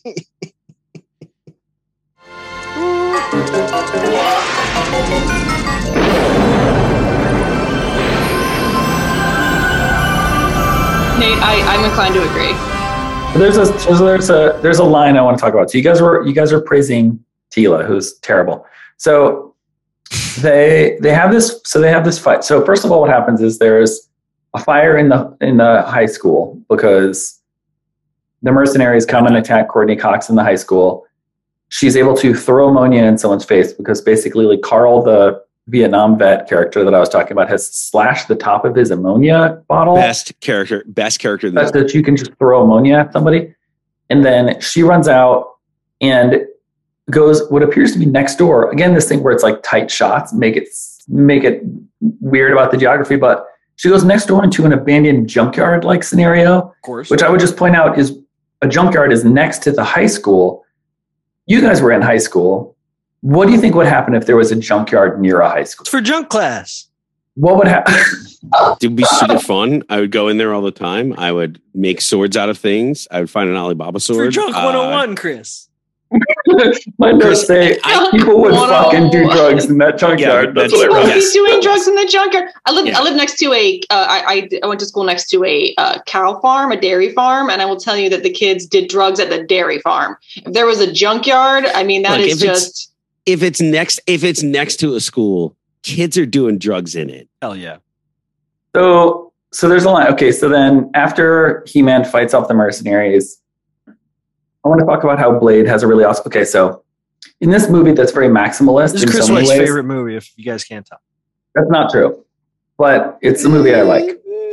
It's the movie that I like that is in this vein is that I like more than this is the movie called The Hidden, which I would like to be on George's podcast to talk about when we work on that angle. It's a very good movie. I would like everyone to watch it. Called The Hidden. Just look it up. It's about a space slug. It involves I'm sold. Character. Yeah. Chris White, save it for plugs. Okay. So he fights off the mercenaries. And as he's fighting off the mercenaries, there's a scene where Blade, the man who we talked about, cut himself on his costume, jumps down, and there's about to be a showdown with him and Dolph Lundgren's character. And in this era, in 1987, he should be saying something absurd, right? Like when he jumps down, he's about to say something to He-Man. There should be a pun about knives or something. And all he says is, "I've waited a long time for this." I've waited a long time for this.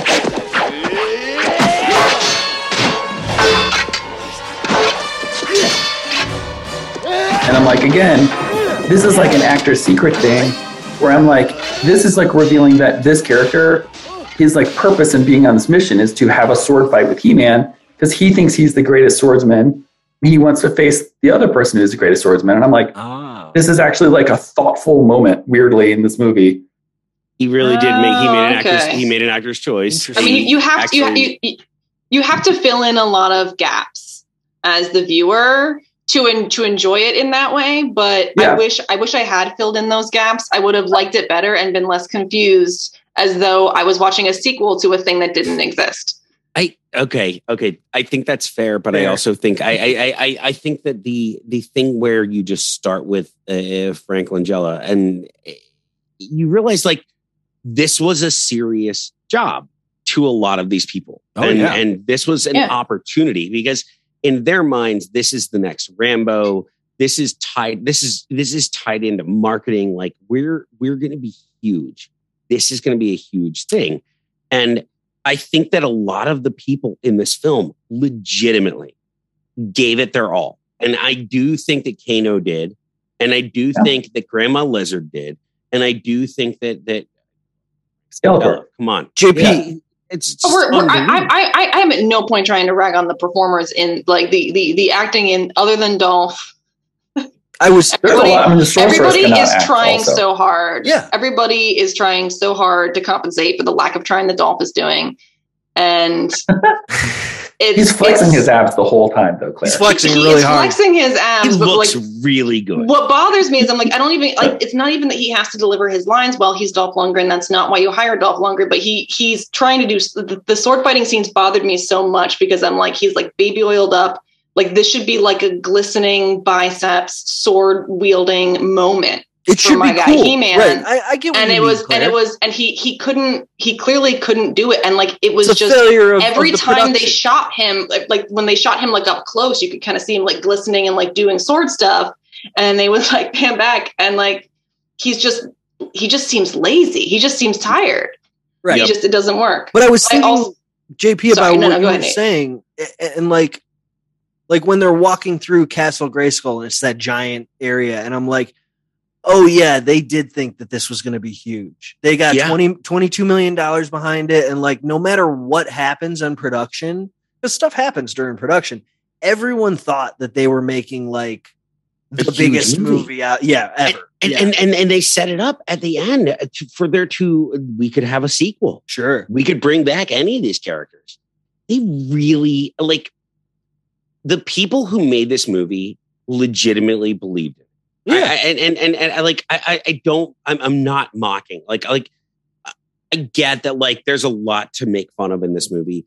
I genuinely enjoy this movie. And a big part of it is like, and I agree with Claire, like not Dolph. Dolph was there for the paycheck, like for sure.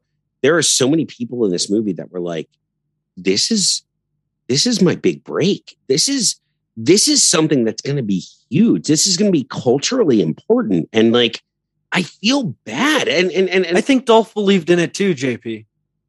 Oh, yeah, really? not to disagree with you, but I have a note here. So his redubbing of his lines, in his contract, it said that he got to attempt it 3 times. And they decided to go with his second attempt because it was good enough and they didn't have time to do anything else. So I do think he kind of believed it. I do think he wanted to like try to do a good job. But I agree with everything else you said. Yeah. I think one of my biggest problems with this movie is trying to parse out the difference between a movie that is about a source material that I actually cared about then and still care about now, and it fails. And one of the things that is out there is that Gleep Gloop was a replacement for Orko. Like it was supposed to be Orko in the movie, but they couldn't do Orko because Orko is a floating ghost wizard. So it's like they wanted. It's the worst version of pandering. Like they had to have him say, "I have the power," which they doubled down on right before the movie ends. Like they had to have. I loved that. They had to do it. I loved it. I thought that was great.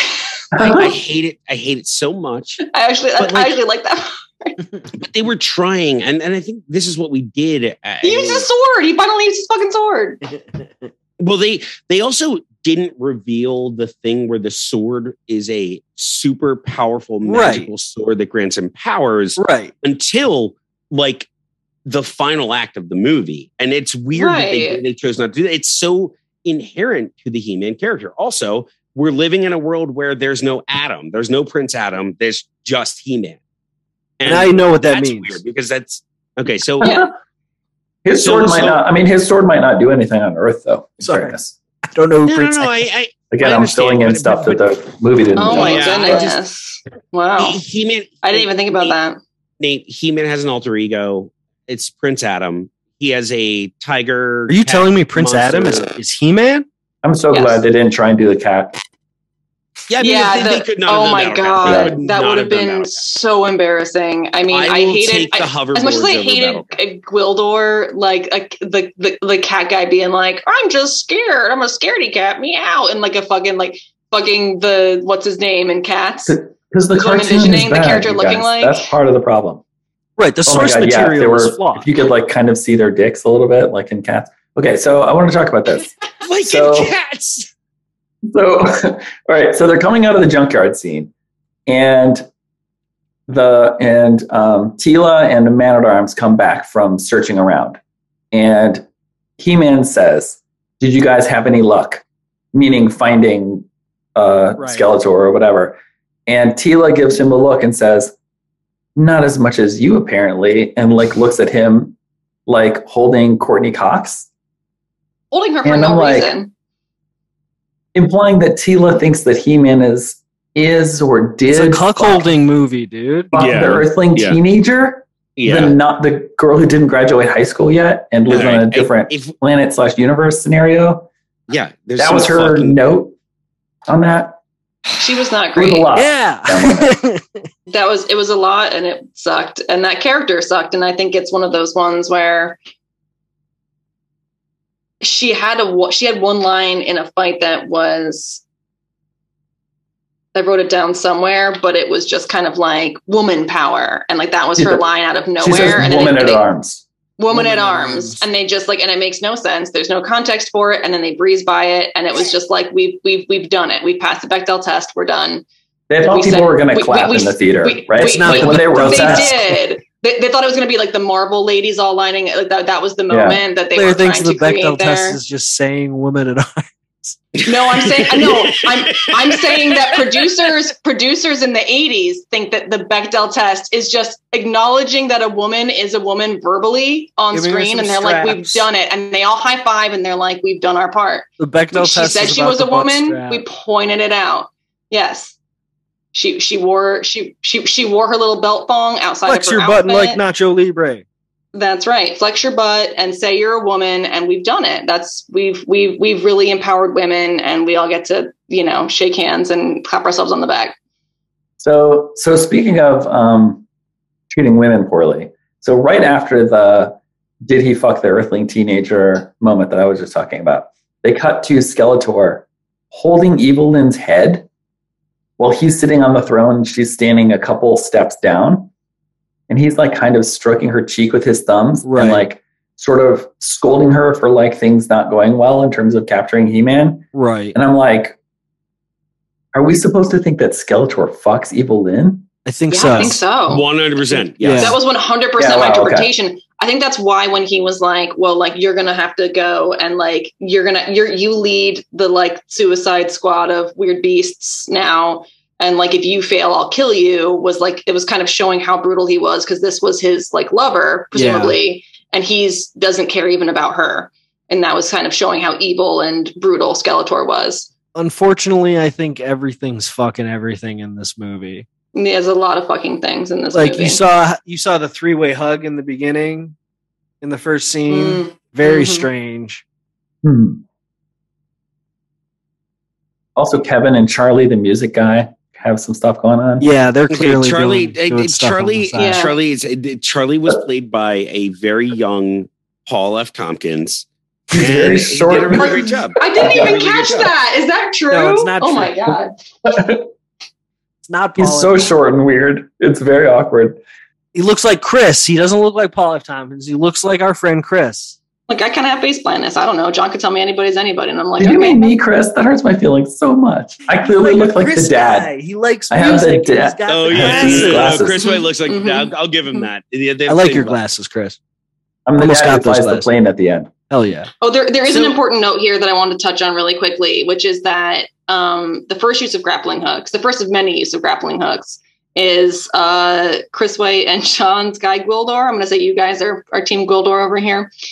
He grappling hooks some chicken out of a car there's like a young couple that are making out very, very grossly, by the way. It is the grossest Yeah, kiss. it's It is ribs. the- For the record, it's a bucket of It's a- ribs. it's a- because it's all ribs, okay. food- It has fried all chicken in it. It has a food chicken on leg this- in it too, because Man at Arms is eating chicken leg. Oh, that's I true. don't- But all food in this version of Earth It's some comes sort in of buckets. mixed meat bucket, like you get. It's also, yes, I know, exactly. It has ribs and Disgusting. fried chicken in it. This is Disgusting. part of the problem with it. It's It's very also, gross. they're making out in a But- late 80s Mustang. Yes, they are making out in a late 80s Mustang, and they are making out so gross. He's got They are like- his sweater they are tied around going- his neck while he's making out with her. Yes, and they go in, they lean in, and they're both open mouth on the lean in, and I'm like, that is just not the move. It's just horrible. It's Dude, awful that's to how watch. people do at Robbie's, though. Okay, Claire. People Yeah, fuck at Robbie's. People Claire, go you to really Robbie's don't to need fuck. to do Even the this cow. live on the podcast. I mean, clearly they're not there to I've been eat because working on my they're so kissing. busy. I've been working on my kissing. JP's been working on it. Really, I appreciate been you talking taking to my. me about I it. Really appreciate you inappropriate. taking my on-air notes that I've been giving you. I thought it was more subtle than that. But a lot of people like a tongue up the nostril. It's sensitive.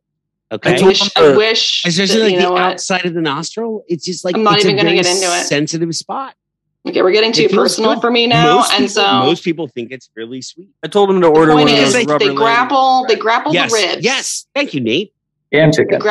grapple the ribs and chicken. They grab the mixed meat bucket, and they're eating. Right, it's gross to say. It's gross to hear. It's terrible every time you hear the word mixed meat bucket. But there's no That's getting true. around that. That's what it fucking was. I'm loving it. Nate, And- that's the title of the episode. Mixed the one meat with the bucket. Mixed meat bucket. Mixed all meat right. bucket. And so like they're grabbing ribs, they're grabbing, chicken legs, there's a ham hock in there, they're just chowing down. And Ham hock. and at one point they're like, what are these like hard things in the center?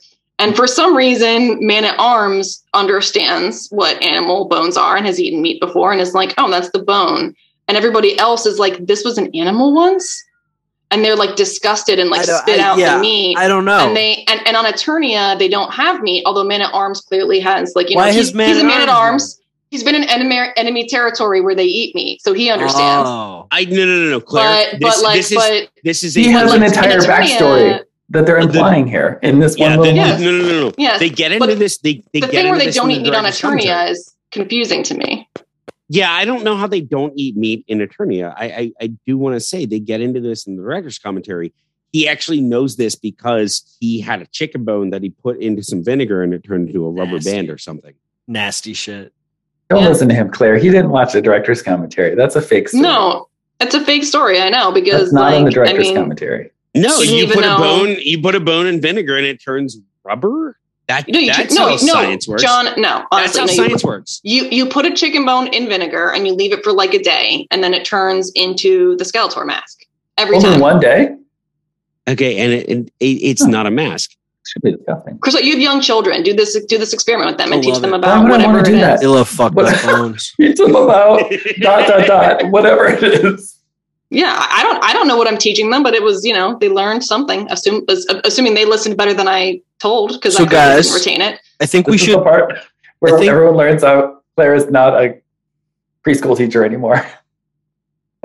Has forgotten Okay. all of her preschool Okay. teacher training. All right. It's Nate, I'm go not ahead. required to understand the science of what turns a chicken bone into rubber to You can maintain understand my. the motivation of teaching it, though. Yeah, no, it's. Look, I have a lot of reasons I'm not a preschool teacher. Generally, the one that I cite though is that I don't even fucking know what I was doing with half You these do experiments. nasty stuff with chicken bones. We know. Yeah, you're just doing gross stuff. You're putting gross stuff in jars and waiting to see what happens, and like the kids learn. That's the So- idea. Oh my Guys, God. I think we should. All right. I think we should Well, get to. We've talked My about the oldest whole is about movie. to be there, I guess. So I think we Yeah, should get well, to our thoughts. Hopefully, they're as good as me. Our final thoughts about the I movie. do hope that. Chris, would you like to go first? Let's see. My final thoughts. I'll give you 60 seconds. There's a character called Kevin in this movie, and I hate him so much. Fuck Everything Kevin. else about this movie is perfect. Especially Lubick. We didn't talk about him. He's an angry teacher in the Back to the Future movies, and he's a cop that I would also speculate was in Vietnam. That gets to have a bunch of super cool moments and super cool lines. He's Just the best reminds me character of- in the movie. He reminds me of oh shit, what's his face from the Halloween movies? The detective from the Halloween movies, Sure. who gets to deliver all the good lines, all the like super awesome tough guy lines. Right. He has a lot of good ones in this. And at the end of the movie, he, for some reason, as Claire pointed out earlier, his arc is that he ends up with a woman with insano 80s hair. He stays an Eternian. He stays in Stays in Eternia. Eternia. He wears a toga, and he's got a lady with crazy like peroxide blonded Good for him. hair with crazy bangs, and he's like, I'm just gonna stay with her. Why would I leave? And we don't even understand how much time has passed, so we don't know how he got that lady, but he's got her, so for whatever reason. So he's And I'm Chris, with her. after And that's these what I like thoughts, about this movie. after these thoughts, rate it 1 out of 6 friends. Rate it out of 6 friends. I give it. If I want to give it 6 friends or 5 friends, Kevin, these are my friends. Your friends? I think give it 5 friends. That's solid. There's a couple scenes that are too long. A couple of the action scenes are too long. A couple So of, it's- That's It's one flaw. That's The your whole complaint. thing is too long. so that like I would. Every scene is too long. There's some scenes that are extremely good. There's a couple of scenes where Kevin talks; they're too long. There's scenes where Sorceress talks; those scenes are all too long because she cannot act. She's terrible. And He's terrible. there's also there's a weird scene where Kevin goes over to his girlfriend's house and takes leftovers out of her fridge. Those leftovers are Burger King food. And then after he, I guess, eats them, he puts that food in the sink and wipes the counter. Okay. And I hate And everything that I orange. just said. And Literally- orange. He And wipes an the- orange. That's correct. And an orange. I literally It- have a note about this. He fucking throws the Burger King trash into the sink as if that's going to somehow solve the trash problem. And this is I'm glad why someone the brought it Earth's up. going It to was die. important. So that loses a star for me. But otherwise, loses a friend. Which friend is it? It loses Joey for me. Okay. And Yeah, then that's fine. all the other friends I'm still in because I love this movie so much. Claire, your thoughts on this movie? It's tough for me because And how many friends too? if I'm being yes, thank you. If I'm being honest about it, You should be honest. I was enjoying the movie the entire time I watched it, but was also very glad when it was over. So I'm still on the fence about whether I liked it or not. I'm still kind of trying to process it. I did come really hot off of the movie, finished the movie, immediately hopped on. So I haven't had any time to really process.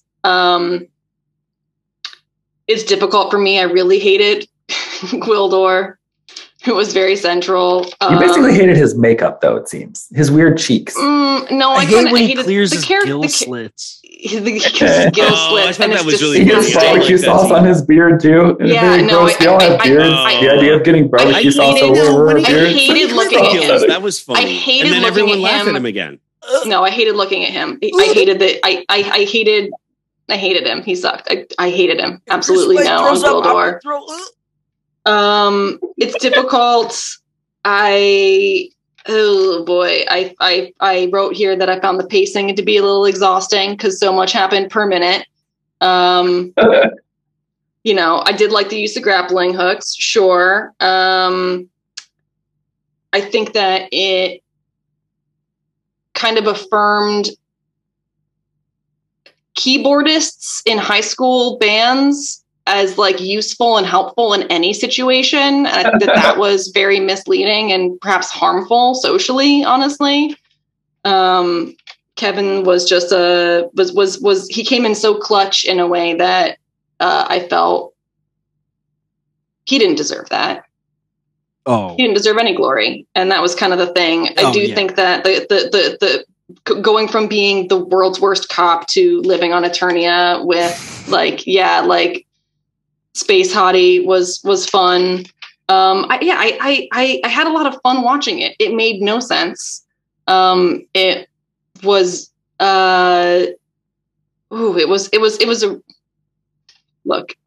a ride. I'm gonna give it 3.5 friends. nice. Thank you, Claire. JP, do you want me to go first so we can end on a positive one? I don't like that implication, Nate. Well, I assume you're going to give it a positive review. Would you like to go first? Oh, I assumed you were going to give it a positive review. Listen, Go ahead. listen, buddy, listen. buddy. Go ahead. There are some beautiful things in this movie. Costumes are great. People work Courtney very hard. Cox, Dolph Courtney Lundgren, Cox is beautiful. Dolph Lundgren is Chelsea beautiful. Field, Chris Wright really loved The Evil Lynn. matte paintings are I beautiful. feel like her lips were super sexy. She had the really dark, Oh yeah, like she was wet doing- look. she You was didn't doing- like that she at all. was doing Wow, like Claire's the making a heavy very lip work. upset look at me. But it's a glossy No, lip. they're like, And it's a matte- very- the matte it's- lip was the thing most recently, but she's doing a glossy lip. I don't know if it's It's not that this is a glossy lip, it's that it's an overlined lip.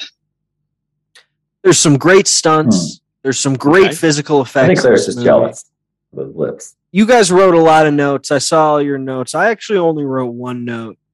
I have my notes from my first viewing here and how this is going to be. My only note is that, where is it? I have it here. Wait, where did it go? Oh, this movie is gross and everyone is annoying. And that was the only note that I wrote down. But what I'll say is that I can see that, Nate. I can see that. I understand people liking this movie. I get it. Okay. Masters of the Universe came out before my time. Okay. The toys are in the late 70s. The movie's right before I was born. Every Masters of the Universe toy I ever saw was dirty. I never saw a clean one. That's my experience with Masters of the Universe. That's what I'm bringing into this movie. Is that the toys what does that are mean? like? Why were they dirty? Well, they came out in the late 70s. I wasn't born until 88. Every single Masters of the Universe toy I saw was a decade old. They were physically dirty. Toys were still coming out outside. in the 80s. So I always thought they were weird. But you're weird. Thank you. But I get it, okay? I liked Thomas the Tank Engine when I was a kid. And whenever I see Thomas the Tank Engine now, I get excited. And I'm into it. And I like it. And I think that's kind of what this is. And I don't mean that to sound as diminutive as I meant to, as I said it. But I think that this movie is very good in certain ways, even though it is a bad movie. One out of Really, 6 Chris White's Thomas the Tank Engine. Texted Claire all the time. Okay. Engine. 1 out of 6. JP, would you like to go? Terrible narrative. Oh, I hate Thomas the Tank Engine so much. Nate, this is a situation where I'm gonna disagree with you, and That's I okay, think buddy. you and like I don't want you to think this is coming from like a making a joke place. No, this I is respect you and I love I'm you. turning on the full JP, actually from a sentimental. Yes, place. sir. When I was a kid and I saw this movie, it was incredibly disappointing. Incredibly disappointing. This movie had nothing to do with the show that I loved and the place that I loved. It was I think this might have been my first experience of like, oh God, they Hollywooded this movie. Wow. Okay. Like that learning that like, no, when they make a movie out of the source material that you care about, they're going to make garbage. Sometimes it doesn't work, right?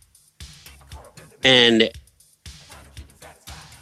as I've gotten older, I love it more. And I'm living in a box. I'm living in a cardboard box. That's a great review for that song. That song. I cannot believe that's a song that exists and like charted. Oh my God. And let me run you through some of my notes because we had to jump to the ending. I'm not going to take too long, I promise, but I want you to hear some of my notes because this gets into the complicated relationship that I have with this movie.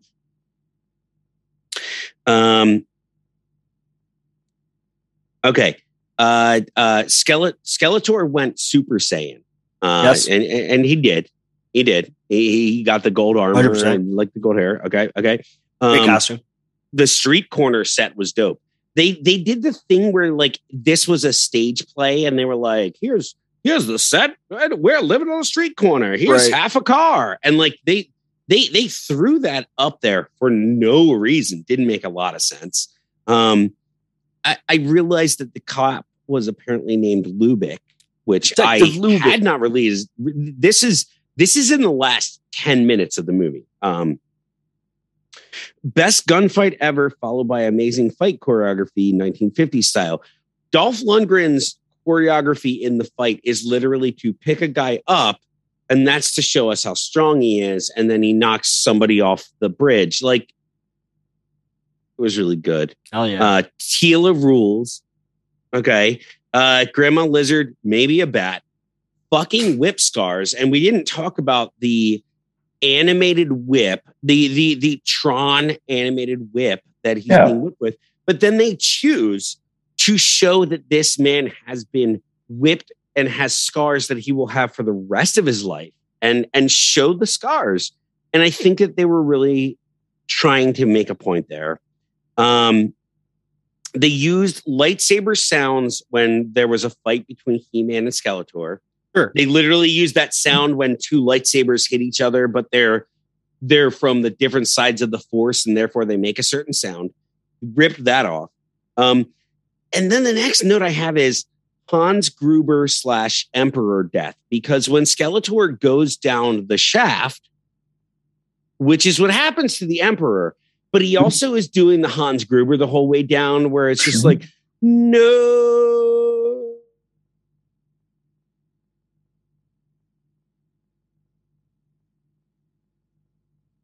Dead air, JP. I'll end the episode, man. I'll call it right now. It just keeps going. It was beautiful. And then they invent the Good Journey thing. And I actually loved the Good Journey thing. And this is the thing that actually I really love about this movie is that I still think that there are parts of this movie that are really good. And the Good Journey thing, and she does some form of sign language when she says Good Journey the first time. And then the next time she says it, she does different sign language. It doesn't matter.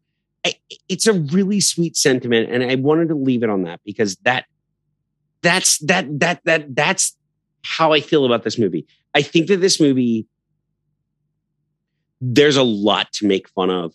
I also think that this movie has an important story to tell about the studio that made it and about the fucking like making a movie about a toy that also became an animated show, but then we don't even care about that.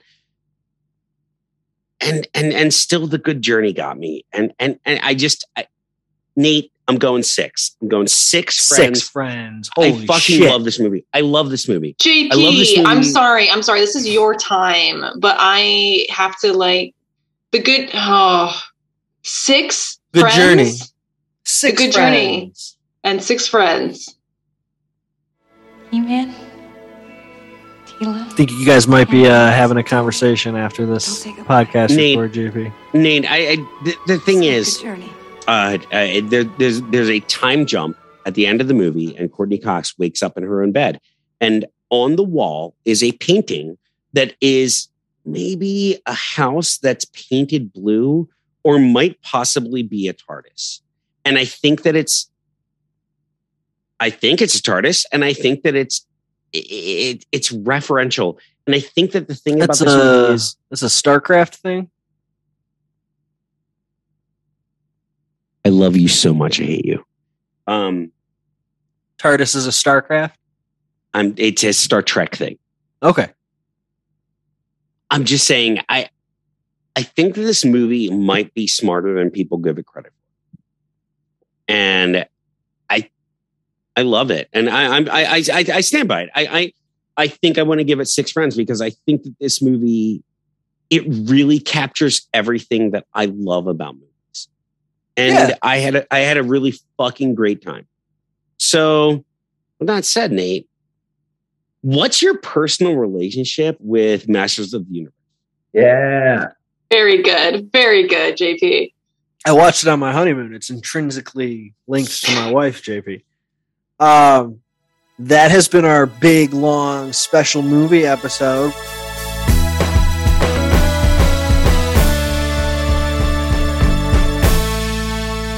I feel very comfortable now, like stroking your cheek gently.